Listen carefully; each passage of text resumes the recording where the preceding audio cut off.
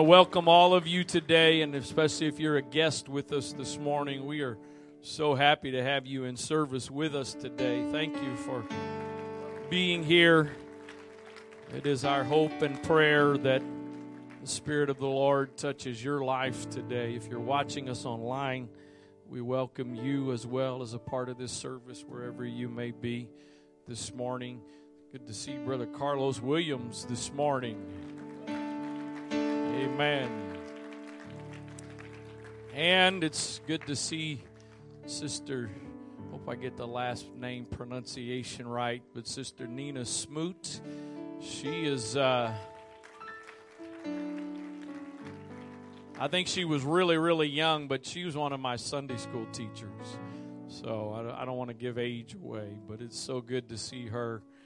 She's here visiting, I believe, her mother who lives actually in the same building my grandmother lives in. So it's great to see her. And then a couple of you have already asked this morning, so I'll just take a moment to tell you Sister Angie is on the mend. Actually, the last couple of days have been some good days, really good days. And so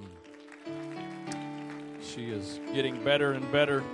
We are thankful for that, and it is the hope that she will be here next Sunday. So praise God.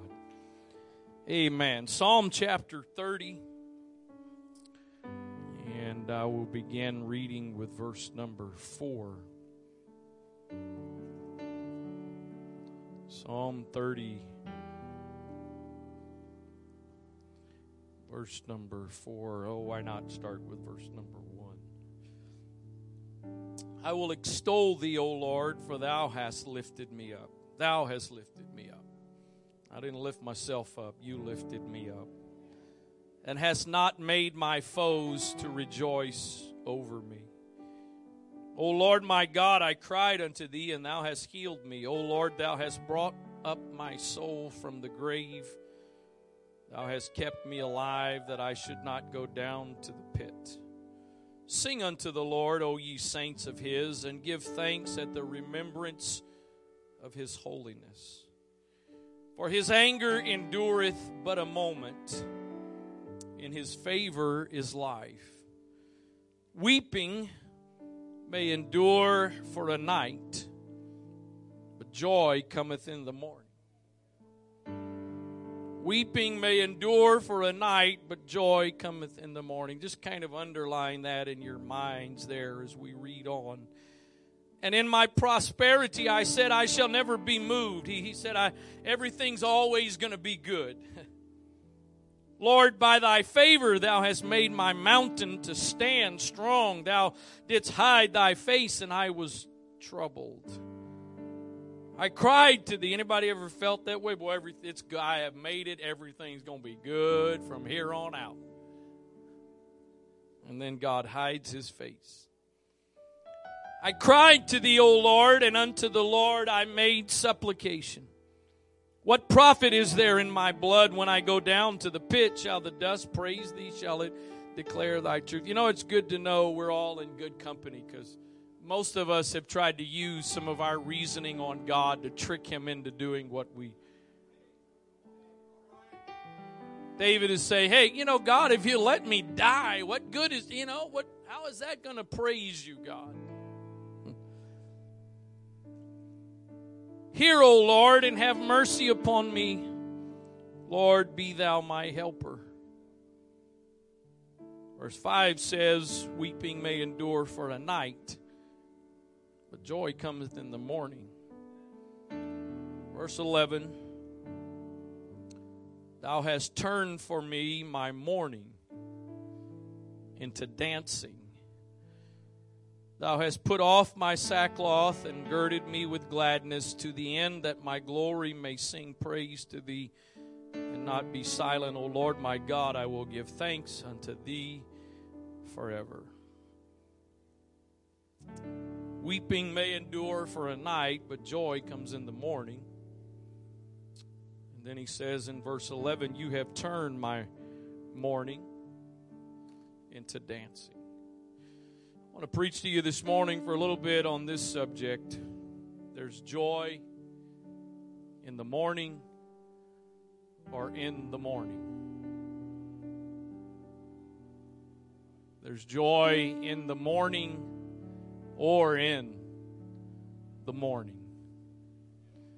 Lord, thank you for your awesome, wonderful presence we feel in this place today. You've already been moving and working in such a wonderful, powerful, deep way, God. Thank you for the praise and the worship, the liberty of our praise and our worship here this morning, and your response to that. God, I believe you've already been ministering and touching hearts and lives, but I also believe that what's been happening so far has also been a part of preparation to get us to where we are, where we're going, what you want to do and say to somebody in this place today. So, Father, I pray again this morning that I would not simply be here to preach a sermon because that's what's expected as a part of a service, but that you would allow me to be a messenger that would deliver a message from you, that it would speak to hearts and lives where they are with what they need to hear, because you are an ever-present help, God. And so I trust you for that help in this place today. I trust you this morning for your anointing. I acknowledge today, Jesus, I can do nothing without you, Lord. In Jesus' name, amen. God bless you. You may be seated. Barnes' notes says about joy coming in the morning. The margin in the Bible says singing. The margin expresses the force of the original word. There will be singing, shouting, exultation. That is, if we have the friendship of God, sorrow will always be temporary and will always be followed by joy. The morning will come. A morning a morning without clouds. A morning when the sources of sorrow will disappear. This often occurs in the present life. It will always occur to the righteous in the life to come. The sorrows of this life are but for a moment, and they will be succeeded by the light and the joy of heaven. Then, if not before, all the sorrows of the present life, however long they may appear to be, will seem to have been but for a moment. Weeping, though it may have made life here but one unbroken night, will be followed by one eternal day without a sigh or a tear. Weeping may endure for a night, but joy is coming in the morning. We know that night in its most literal sense is not a negative thing. It's a very important thing. We need night. We need the time of rest. We were made. God designed us that you need rest. I've observed people in my life who claim that they can get by with very little sleep, except they sit down for a few moments and they fall asleep, or they get a little bit cranky and grumpy, but I don't need much sleep. The bottom line is we all need sleep to whatever, and it is true. Some people can get by on less than others, but the bottom line is God created us that we would need sleep. And therefore, night, again, in its most literal application, is not a negative thing. It's a very important part of our day. But in a symbolical way, in a poetic way, night has been used. It has become something that has a bit of a negative connotation. You're going through a night season when things are not going good, when you're facing difficulties and adversity, you're going through problems. We often will view that or talk about it as being the night. And no doubt that is the context of the psalmist here. Weeping may endure for the night, but joy comes in the morning. That's not an if. It didn't say joy may come. It says weeping may endure, but it doesn't say joy may come. Weeping may endure for a night, but joy will come in the morning. No matter what you're going through today, you and I as believers should have hope. Hope is one of the absolute most important things we can possess. But hope is not just wishful thinking. I believe that we have developed an idea of hope in our world in a natural sense that really it's nothing more than a wish. It's something we wish for. That's not what the biblical word hope means. We say we hope for certain things. I hope that before I die, the Orioles will win another World Series. I mean, I would even take just the playoffs for right now. But that's a hope in a natural sense. And we've got a lot of different things we are hoping for. There's probably some things some of you are hoping that'll happen this week. But that word hope is not a wish. It's not make a wish and blow out the candles and maybe it'll happen. That word hope is much different than that, because that word hope, according to its original definition, means a confident expectation. It's not a wish. It's not just this, maybe this will happen and let's see. It is a confident expectation. It is a certainty that it's going to happen. It is when I hope that God's going to intervene. It's not a wish. I know, I believe. I don't know exactly when He's going to do it. I don't know exactly when He's going to show up. But I have a confident expectation that God is going to show up. I have a confident expectation that no matter what I'm going through right now, all things work together for good. So on those days where it seems like everything is crashing in on me and I've got more questions than I've got answers, I have a confident expectation that somehow, some way, at some point, this will work for my good. So I have hope that while I may be weeping, there is joy that is coming in the morning. But I've come to challenge you today that sometimes joy comes in the morning. M-O-R-N-I-G. But the problem is, if we're not careful, we are only expecting joy in the morning. M-O-R-N-I-N-G. But I'm here to tell you today that sometimes joy is not coming in the morning, in the a.m., so to speak, but joy is coming in the midst of your M-O-U-R-N-I-N-G, in the midst of your grieving, if I could say it that way. And the problem is sometimes we get so caught up that I'm only going to get what I need when everything changes. But sometimes God is trying to give you what you need in the midst of what you are facing, in the midst of what you are going through. The problem is, if we get so focused on God getting us through it, we may miss what God is trying to do in it.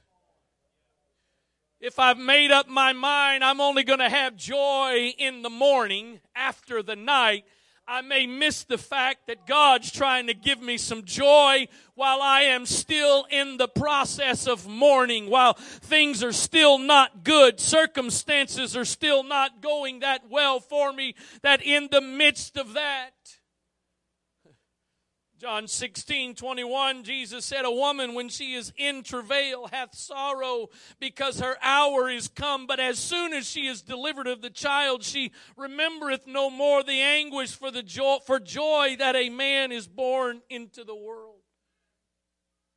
I've had the amazing privilege 4 times in my life to watch my wife give birth to children. Wow. After the first time, the next 3 times, I wasn't terrified, but I went into it with a level of fear for her. Because the first time, the first birth, she was in labor most of the night, started early a.m., I think around 1 or 2 a.m., and ended up not giving birth until early afternoon. And then after the birth, there was some challenges and complications. So in the future, man, it's like, oh God. Thankfully, the next 3 were nowhere near as that, but the bottom line was, it wasn't a pleasurable experience for her. That is the understatement of understatements. And I don't want to offend anybody with this. I don't want to offend anybody. I've seen this at least popping up in social media. Why? I really probably shouldn't say it, but why a man would ever want to only man that ever would want to give birth to a child is one that's never stood in the delivery room and watched a woman give birth.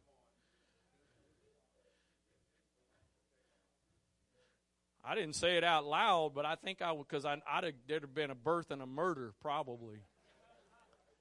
But I got to tell you, I was standing there. Oh, thank you, Jesus. Thank you, Jesus, that I was.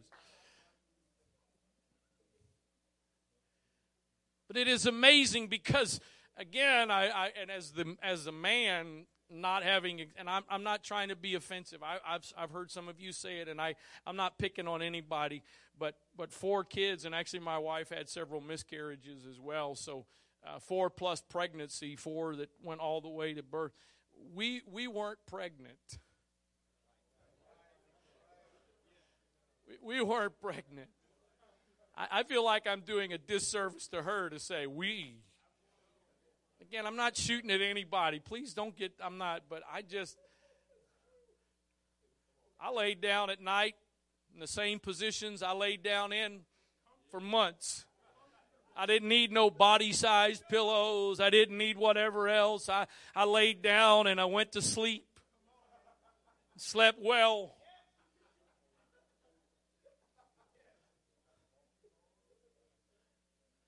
And the bottom line is this: while there is a sense of relief that comes with the birth,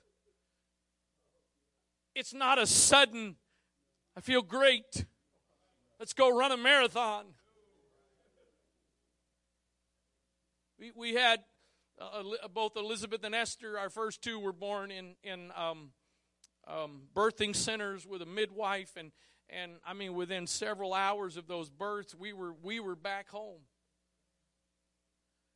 But then when she was pregnant with the 3rd one, we thought, you can have a free stay, sort of free, for a couple of extra days in the hospital and not have to worry. And I mean, Esther was 2 years older. Elizabeth and Esther were 18 months apart, and then Timothy was being born 2 years later. So the other 2 were still pretty young. You can stay here and have constant attention and care. So she still used a midwife, but stayed for a couple extra days of rest. But all of that discomfort, all of that pain was made worthwhile because of the joy. I wonder how many times we miss some joy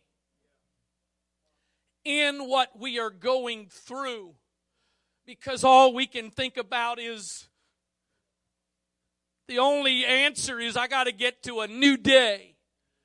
I got to get past this trial. I've got to get past these circumstances I'm in. And I've come to tell somebody this morning, there may be a chance, and I hope for your sake and my sake, the mourning is the MORNING. But I've come to understand in the last little while that sometimes my joy is not about being in the AM. It's about the fact that while I am mourning, in the midst of my mourning, He can turn my mourning into dancing. That while I'm still in it, while I am still going through it, I can receive something from Him.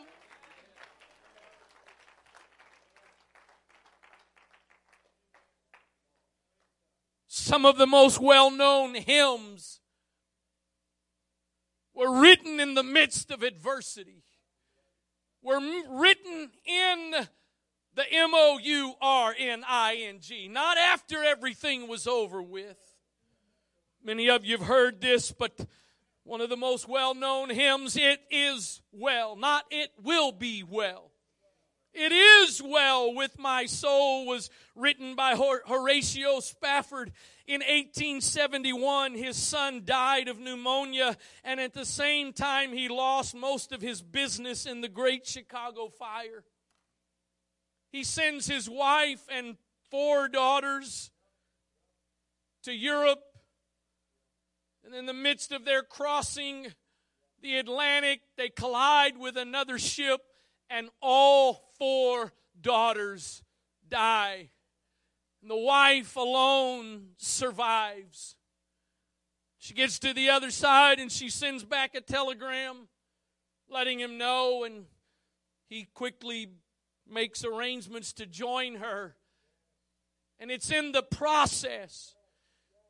The story says that it was somewhere in the vicinity of where the collision had taken place that he began to write the words, "When peace like a river attendeth my way, when sorrows like seas billows roll, whatever my lot you have taught me to say, not it will be well."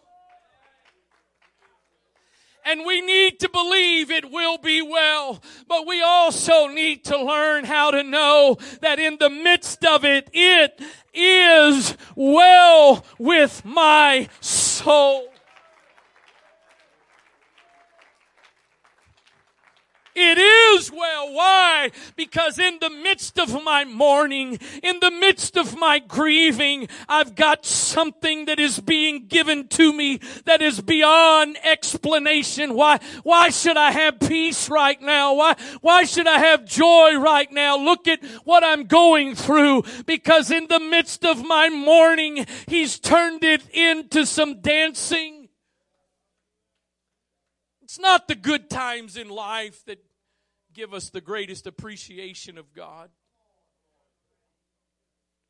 As the children of Israel were making their journey from Egypt to the Promised Land, the place that God says He was taking them to, and He was going to bless them abundantly. They were going to occupy houses and cities and reap from vineyards that they didn't plant. And so in the midst of that journey, He gives them the law, and He gives them things to help them live in that land. And then He tells them this. He says, I'm worried about something. I'm worried that when you get to the place I promised you, and you're living in the houses you didn't build, and the cities you didn't build, and you're reaping from the vineyards that you didn't plant, I'm worried that you will forget me. When you get to the place I'm giving you, the place that is a blessing, I'm worried that when you get there, you will forget me. Notice, He never one time told them He was worried about them forgetting Him in the wilderness. Not one time was He ever concerned that while you're in the wilderness, you might forget me. Why was He not concerned? Because in the wilderness, they didn't have anything. They didn't have food. They didn't have water. They had no provisions. And they knew we need Him. We think when we get to the place that we don't really need Him anymore, that's when He's blessed us. Sometimes the greatest blessing in your life is when God keeps you in the place that you know, I need Thee. Oh, I need Thee. Every hour I need Thee. Some of you think you only need Him on Sunday morning. Some of you think you only need Him in the bad times when something is specifically going wrong. But can I tell you today, every hour I need Thee.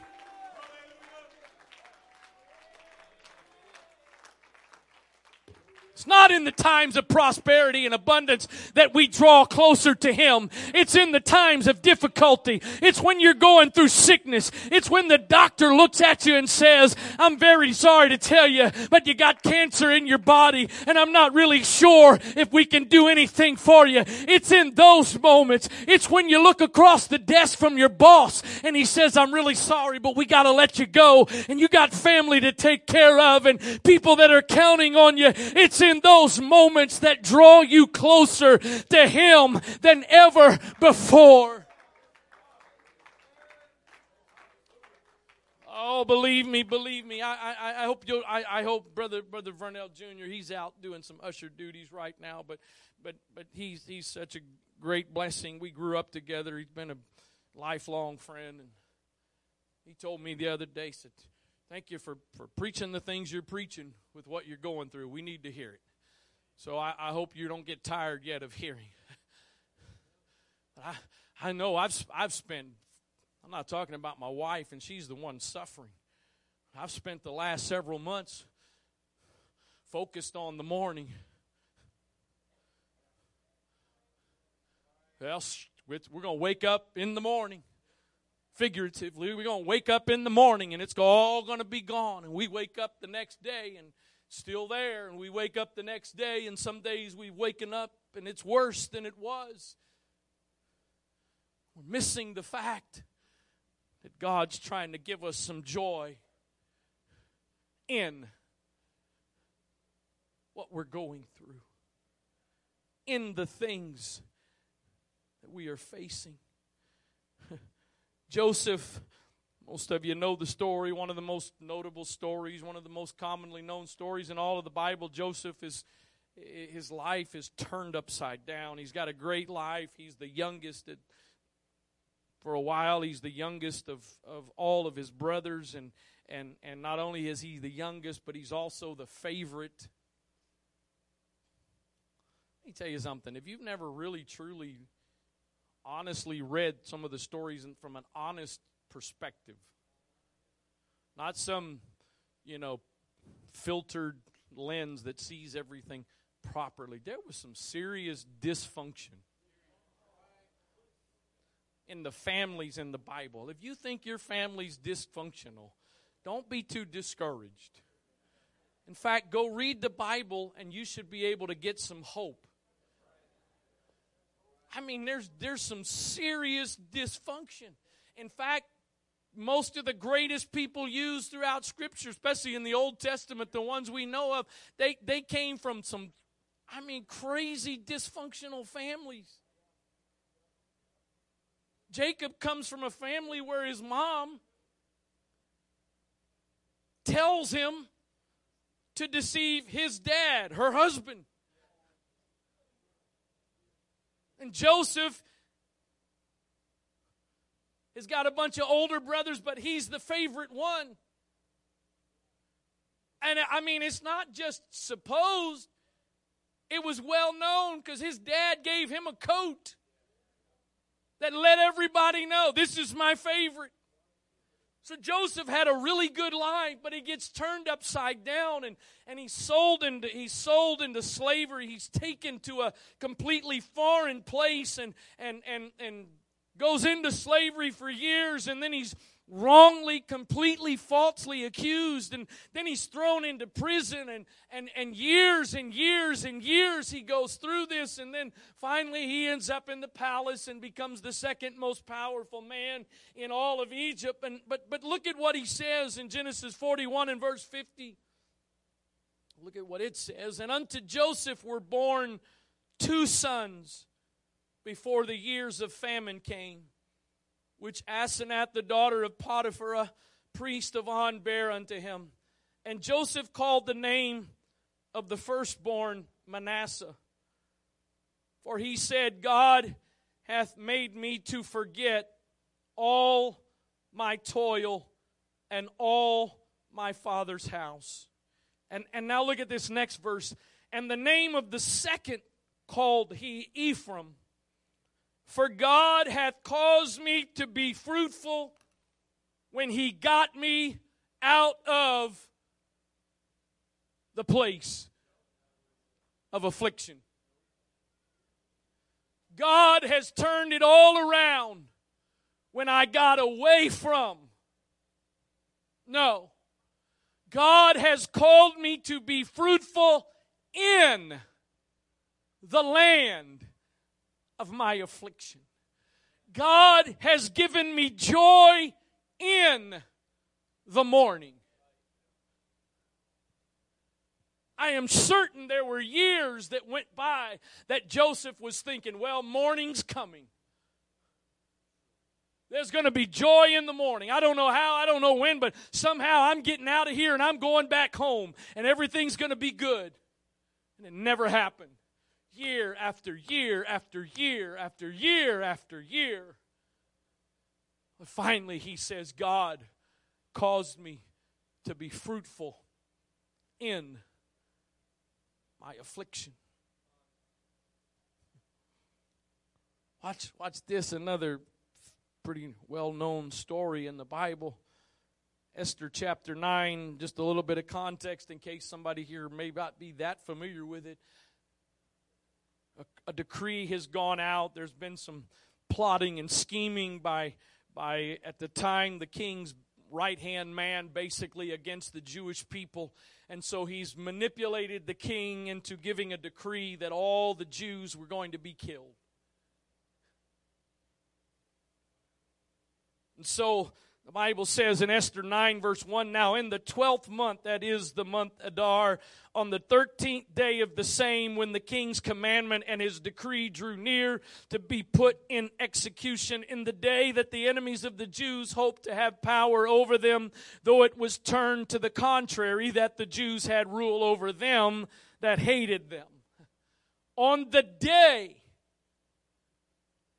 that this group of people was supposed to be completely wiped out in this nation, on that day, verse 17 says, on the 13th day of the month Adar, and on the 14th day of the same rested they, and made it a day of feasting and gladness. But the Jews that were at Shushan assembled together on the 13th day thereof, and on the 14th thereof, and on the 15th day of the same they rested, and made it a day of feasting and gladness. Therefore the Jews of the villages that dwelt in the unwalled towns made the 14th day of the month Adar a day of gladness and feasting, and a good day, and of sending portions one to another. And Mordecai wrote these things and sent letters unto all the Jews that were in all the provinces of the king Ahasuerus, both nigh and far, to establish this among them, that they should keep the 14th day of the month Adar and the 15th day of the same yearly, as the days wherein the Jews rested from their enemies, and the month which was turned unto them from sorrow to joy, and from mourning into a good day, that they should make them days of feasting and joy, and of sending portions one to another and gifts to the poor. The day that was supposed to be this terrible day was turned from what should have been a day of mourning into a day of celebration. The enemy is so good at convincing us that everything is over in our lives. Everything is done. And that everything that's in the future is going to be so negative. It's all going to be bad. But I'm here to tell somebody today that there's some things that the enemy may have said in your life is going to be a day of mourning. But if you'll just hang on and trust God, what is supposed to be a day of mourning, God can turn around and exchange your mourning for joy. What would have been a time of grieving, He can turn into a time of celebration. Sometimes He does that by bringing us through it, and sometimes He does that while we are in it.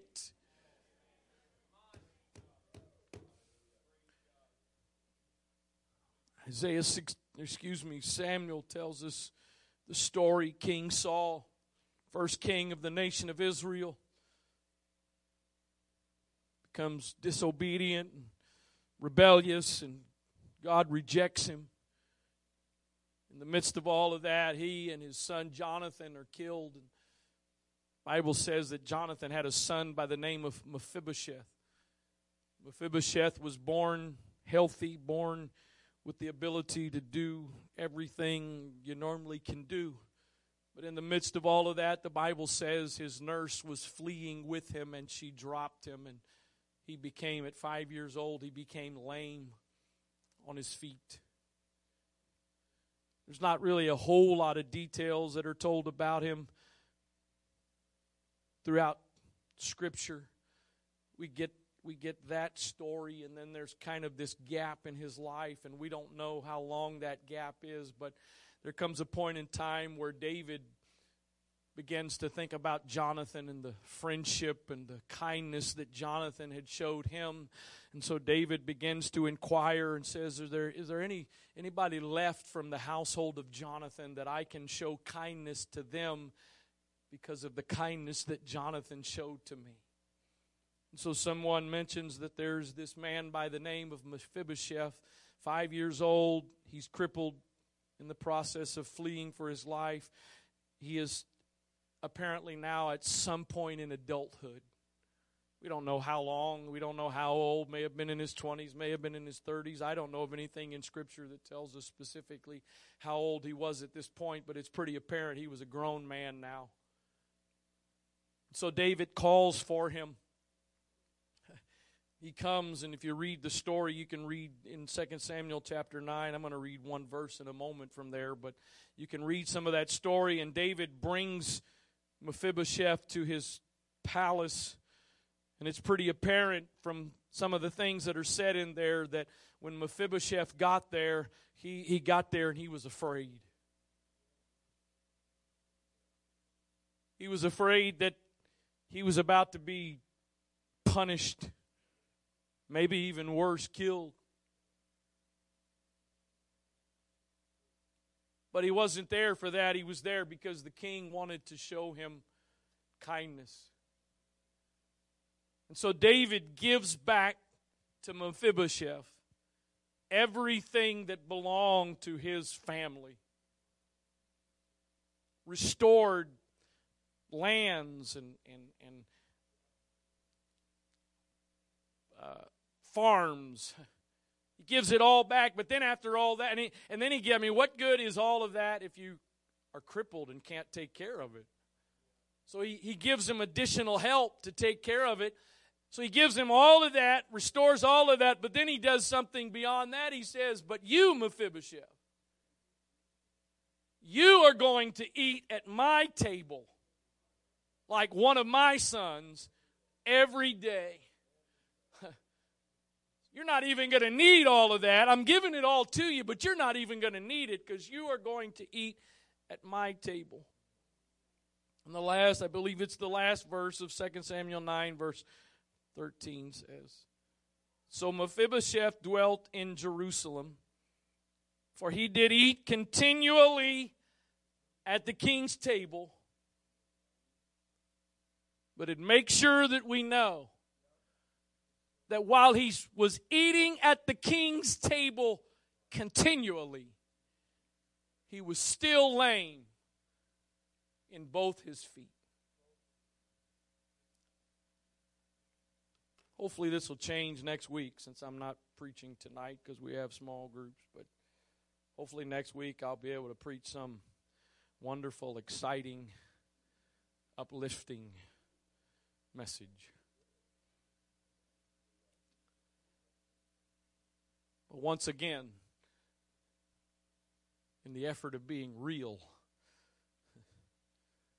I tell you, some of you are sitting here waiting not only for God to give you a seat at the table, but you can't be satisfied with the seat at the table because you're still focused on, well, I'm still lame.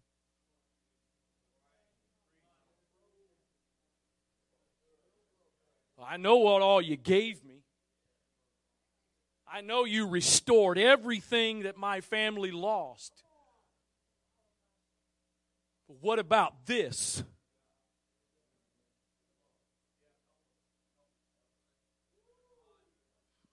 Well, this just took a turn. What? Yeah, I know you gave me all these blessings, but when you're going to do it all, there's a chance that for the sake of your soul, God may have decided for some of you to give you a seat at the table. But while you've got a seat at the table, you're still going to be lame on your feet. Not to be something to be shameful of. I preached this in the past, but I'll use it again here this morning. I'm assuming, I can't say this 100%, I'm assuming Mephibosheth needed help to get to the table. I'm assuming someone helped get him in his chair. But once he got to the table, when you pull up to the table,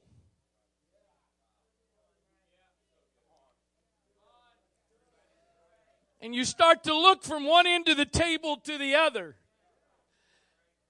you may not be normal under the table. Here's the problem for some of us. You come to church and you get your spot at the table, and you know that under the table, I still got some issues. And you think that just because what you see of everybody else at the table looks normal, that you're the only one at the table that's got problems. What you don't know is, in this context, every one of us are Mephibosheth. Not one of us deserved a seat at this table. Not one of us got here on our own ability. Not one of us got here because we are worthy of it. But I'm now at the same table that everybody else is. And I may continue to be lame on my feet, but I'm eating at the King's table. Oh, hallelujah, hallelujah. You've turned my mourning. You've turned the things that cause grief and sorrow. They've now become a source of my joy and my dancing, because I know it's only the grace of God that I'm here.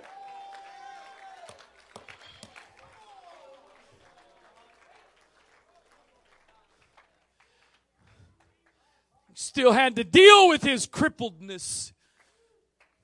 But the mourning was turned into celebration, into a source of joy. In fact, you go back years and years, no doubt he had lived his life mourning the loss of his father and the loss of his grandfather. Can I tell you, it's through your mourning, M-O-U-R-N-I-N-G, that God brings the greatest blessings of your life. There's a song we used to sing sometimes in church. It's been a long time, but it says, I've never seen a rainbow till after the rain. I've never known his healing power till after the pain. I've never seen a sunrise till after the night. And I've never known a victory until after the fight. I heard of you, as you've heard me say many times, my favorite verse, Job 42:5. I heard of you with my ears. I heard others talk about what you've done and who you are, but now I have seen you with my own eyes. And oftentimes it's been through the greatest challenges and difficulties of my life that I have come to see you with my own eyes. Paul says this in 2 Corinthians 4:17. For our light affliction, which is but for a moment, worketh for us a far more exceeding and eternal weight of glory. While we look not at the things which are seen, but at the things which are not seen. For the things which are seen are temporal, but the things which are not seen are eternal. The things that you and I are going through right now, that we are often so consumed with getting through and getting out of, are the things that God has allowed in our lives, because it's through those temporal things that He is producing eternal things.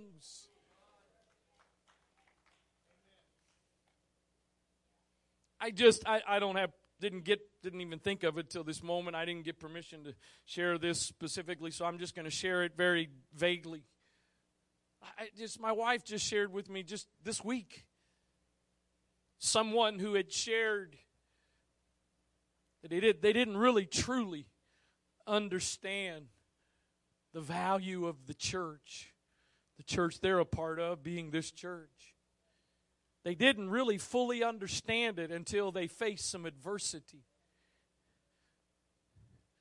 I've heard Brother Ben Kimbrell share that. After losing, his sister Kimbrell lost their firstborn after just days of life. It's not until we face some of the biggest difficulties and challenges that we find out the blessing and the benefit of the body we're a part of. But again, first and foremost, it's through those things that I find out how great God really is. Yes, it's sometimes in the morning when it's a new day and the weeping from the night is all gone, it's all done, it's finished with, and it's a fresh start. Like night has its symbolism, morning has its symbolism. It's a new beginning, it's a fresh start. There's hope that goes along with the morning. But sometimes it's in your morning. When you get through another day and part of you says, wow, I don't know how I made it through another day. I don't know how I made it through another week. I don't know how I've made it through another hour. Because somehow in your morning, God is giving some things to you. In the midst of where you are, in the midst of what you're going through, He hasn't changed it all. He hasn't turned it all around yet. But in the midst of it, I don't want to say this from my own natural selfish perspective, but I'm really not sure the greatest testimonies for God are the people that get up out of the wheelchair. I'm not really sure if the greatest testimonies are those that were deaf and they're healed and they can now hear, and those that were physically blind, that God opens their eyes and they can see. Those are great. That's wonderful. But I'm not so sure the greater miracle is not those who continue to live in the affliction, with the affliction. And yet, in the midst of what should cause them to be bitter and angry and hateful, they have such a peaceful, pleasant attitude and spirit, because somehow they have learned that even in my mourning, my MOURNING, I should have brought 2 posters this morning and just held up whichever one. That even in my grieving, there's joy. You hear it said at funerals oftentimes that it's the memories. In the midst of the loss and all that, it's the memories of the person that you're going to continue to live with. It's going to help you and encourage you.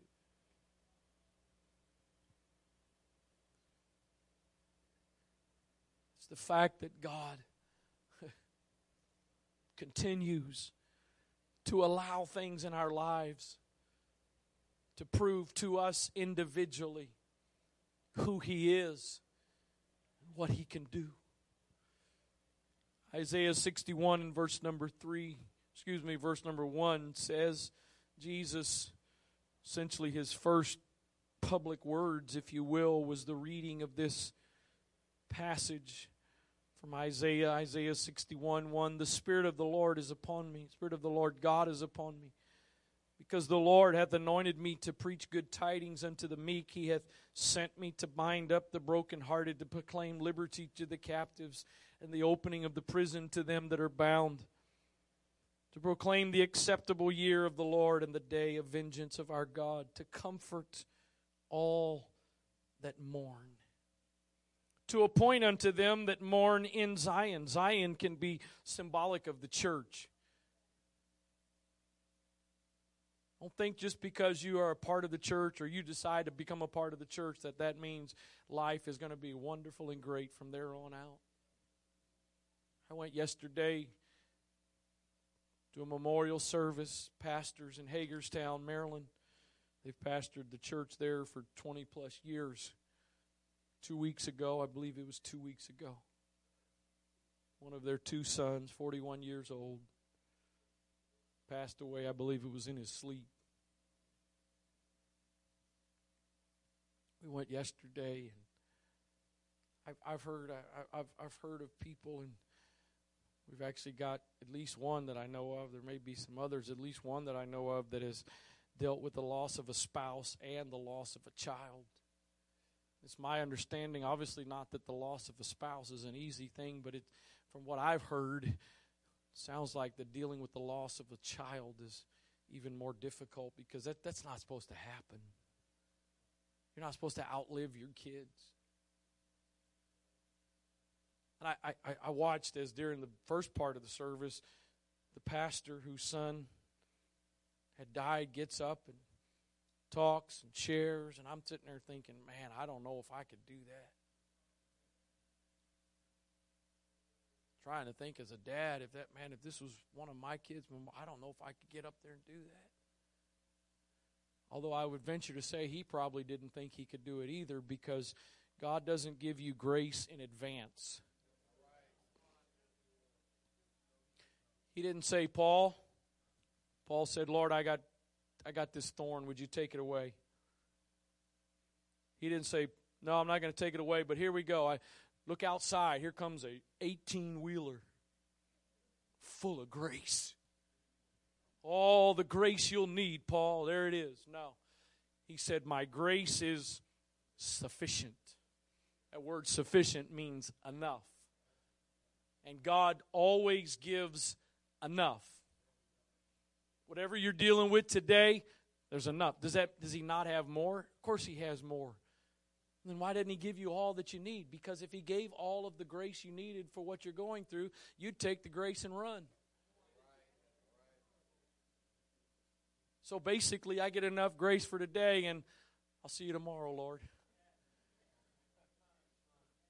And then when I get that, I'm going to see you the next day.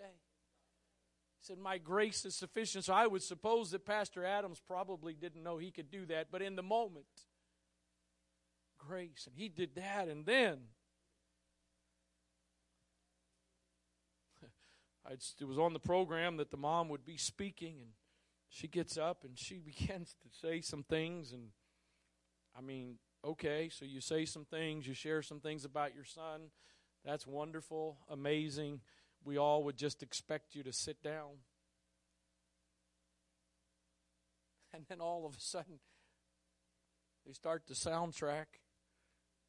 And she starts to sing. To the audience that's there gathered to celebrate the life of her son, I speak the name of Jesus over you, your families, wait a minute. We ought to all be speaking the name of Jesus over you. Somehow, she found that there is joy in the midst of her mourning, her grieving. To appoint unto them that mourn in Zion, to give unto them beauty for ashes. I'm going to skip the next part and come back. The garment of praise for the spirit of heaviness, that they may be called trees of righteousness, the planting of the Lord, that he might be glorified. Notice this. He says, I'm going to give you beauty for ashes. That's a pretty obvious trade. I give you ashes, you give me beauty. I'm going to give you the garment of praise for the spirit of heaviness. But that other one,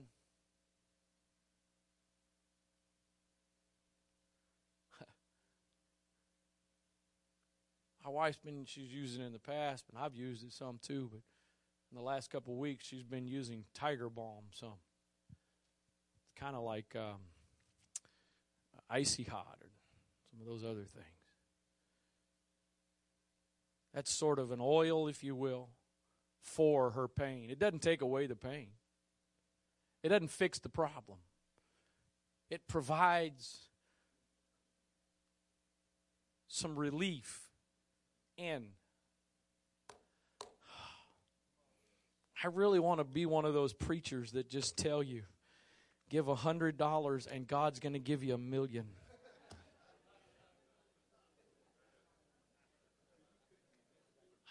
That's a whole lot more fun. It's a lot more popular. It builds bigger crowds.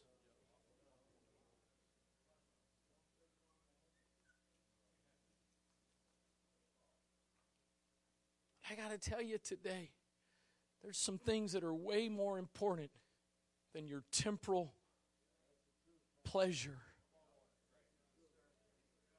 So God, if you don't take away my mourning, but you just give me some oil, some joy to rub in a little bit, to give me a little bit of relief, but I'm still going to keep mourning.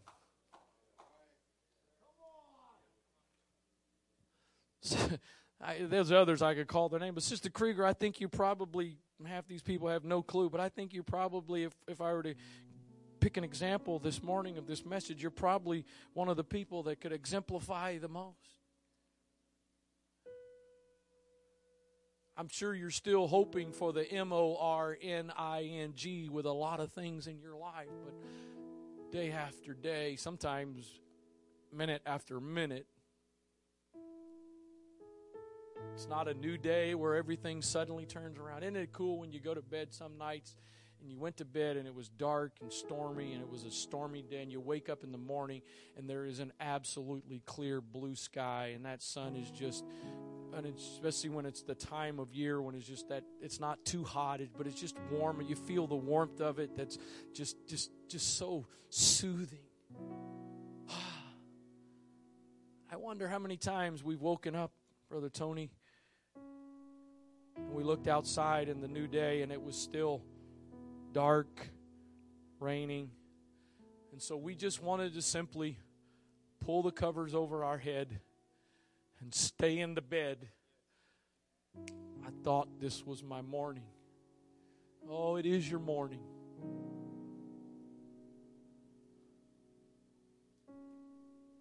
It's just may not be the morning your flesh wants, but it might be the morning that is most beneficial to your eternal salvation.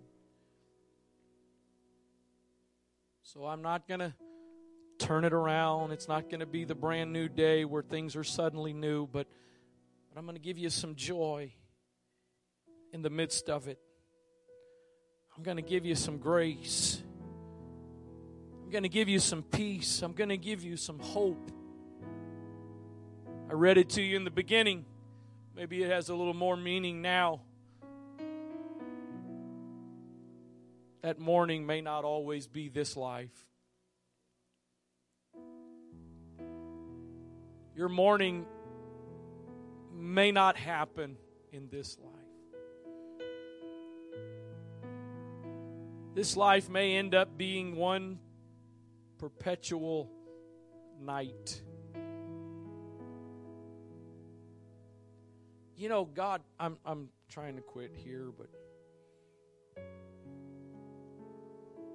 I don't know if you know this or not, but God doesn't call me or email me or text me and say, hey, which saint do you think I should do something to next?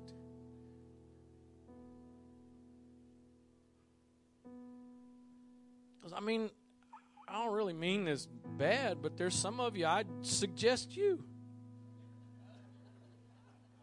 I'd suggest you not because I don't like you or love you, but because everything seems to be going pretty good for you. So, God give them a little dose of something. Hear me, because I'm getting to what I'm trying to say. I'm really not trying to be mean in this. I'm saying that because I watch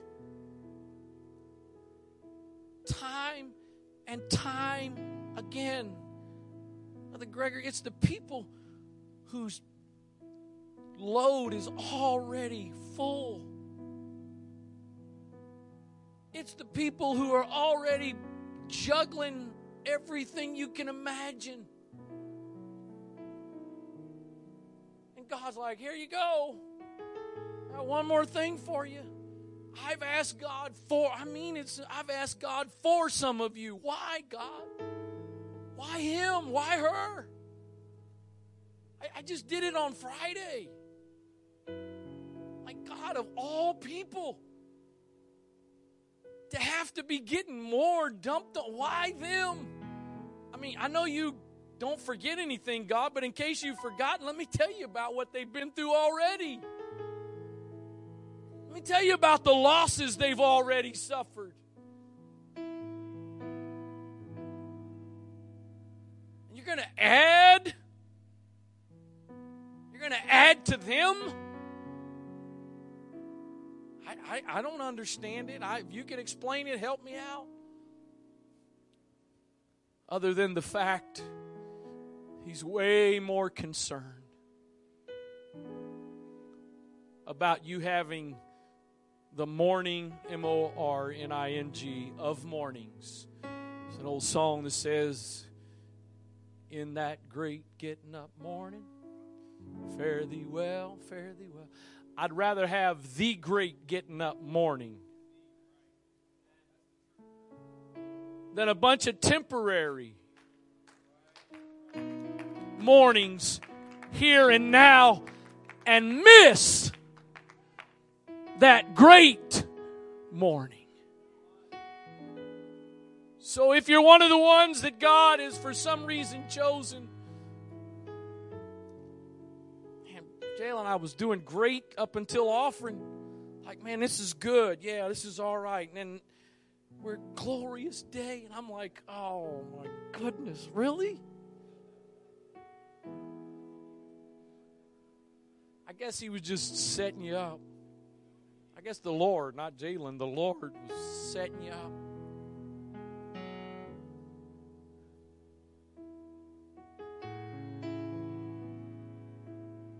The truth of the matter is, if you don't go in the rapture, the most glorious day of coming out of the grave is going to be the day when the trumpet sounds and the dead in Christ shall rise. Because after that new morning, there will never be any more of that other morning. Don't let the devil, somebody please hear me, but don't let the devil use your mourning, your grieving, and cause you to miss out on that ultimate morning. I've watched it throughout my life, and especially in my adult years as I've been more able to understand and observe it. I've watched many times as people week after week, service after service, would walk into this sanctuary or other sanctuaries, other places that we were meeting, knowing that the weight of the world was pretty much on their shoulders. And yet somehow in the midst of all of that, they had tapped in to a joy And it wasn't a joy that was just based on the changing of their circumstances. It was joy in their circumstances. Would you just bow your head, close your eyes where you are for right now? We may do more than this in just a moment. From the very beginning, throughout worship and the ministry we were led into already, the Holy Ghost has been here working and ministering. And I readily acknowledge, I mean it sincerely, I don't mean it flippantly. I'm not just trying to be whatever. I realize this is probably not the message some of you want to hear. It's not the answer that you want to hear, but there may be something way down deep in the depths of your soul that recognizes this may not be what my flesh wants to hear, but this is what my spirit needs to hear. I believe that even in this moment, I hope and pray, it's my hope and prayer that for every one of us in here, the weeping of the night is going to turn into joy in our new morning and a new day. And I believe there are some that's the case, but there are others. It's not joy because of the new day, the new morning. It's joy in sin.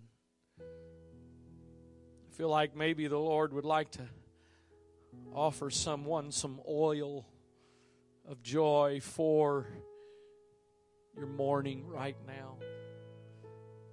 Some salve to put on it. It may not take it away, but it's gonna help you.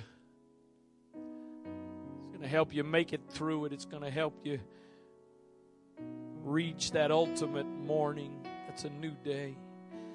Wonder, maybe one person, but I want to do this if you're willing, if somebody's willing to be vulnerable. If you're here this morning and you're willing to acknowledge that it seems to be what you're going through right now is having to have joy in the midst of mourning. If you're dealing with that right now, and please, I beg you, don't sit there and compare yourself to somebody else, especially in the sense of, what I'm dealing with is not as difficult as what somebody else is dealing with. My struggles are not as bad. My pain is not as bad. God doesn't look at us that way. God doesn't look at you and say, well, you're not going through as much as they are. Suck it up. Get over. He doesn't do that. So I don't care how small in some ways it may feel. If you're dealing with some stuff right now that you're in the MOURNING phase, you're willing to acknowledge it and be a little bit transparent and vulnerable, I want to invite you, if you would, to get up out of your seat and come stand at this altar. And when you come, I want to invite some others that maybe they don't really need it right now, but using the word pictures of Isaiah, but you would come and help. Let the Lord use you right now to apply some of that oil of joy.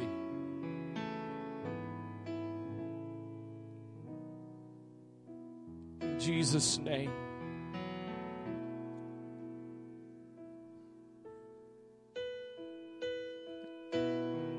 In Jesus' name. In Jesus' name. If you don't need to come for yourself, please be sensitive to the Spirit of the Lord, as there are those that have come. In Jesus' name. Father, right now,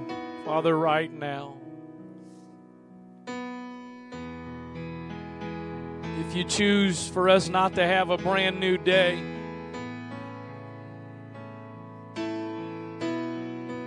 if we're still in the night, we're still in the weeping, you can still give us joy in our mourning. You can still minister joy in the midst of our sorrow and grief.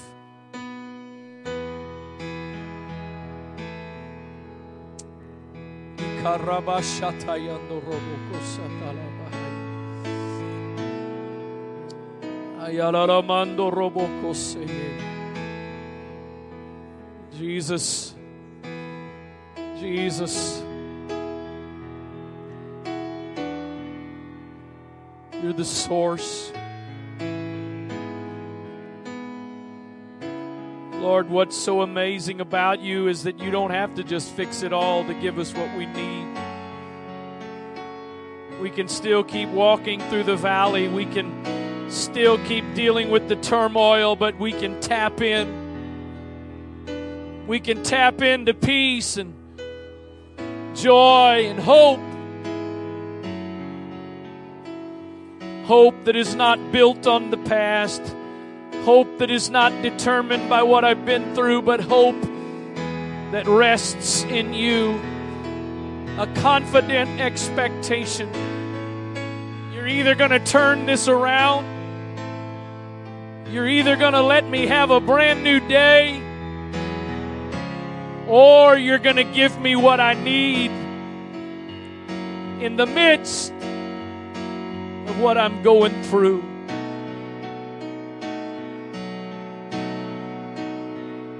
It might be just enough to get me through the next moment, the next day, but it's going to be enough. In the name of Jesus. In the name of Jesus. In the name of Jesus. In the name of Jesus. Hallelujah.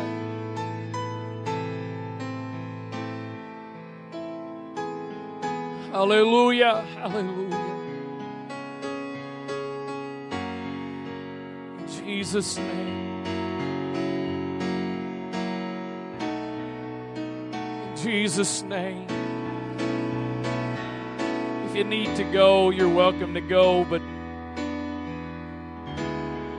Holy Ghost is ministering to some people, so not just completely dismissing. If you need to go, thank you for being here, but to be mindful of the presence of the Lord that's still touching some hearts and lives in this place right now.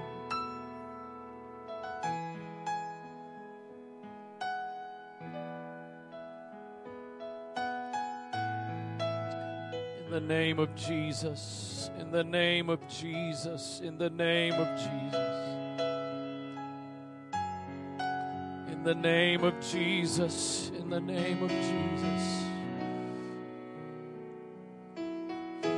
Lord, you understand our humanity. You said in your word, you remember that our frame is from the dust. You understand the way we think. You know the way we think. Help us today to not be so locked into what we want you to do, to how we want you to work, that we miss what you are actually doing. That we miss that you are actually working in the moment. Even if it's not what we want, how we want. Doesn't change the significance, doesn't change the impact, doesn't change the effectiveness of what you're doing. In the name of Jesus, in the name of Jesus, in the name of Jesus.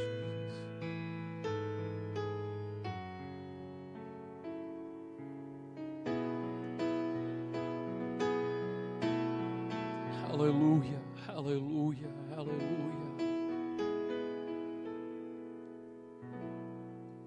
In Jesus' name.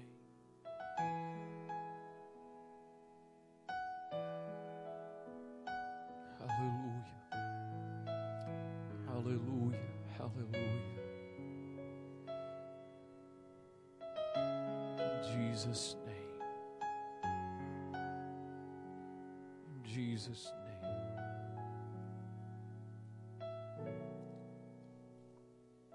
Hallelujah.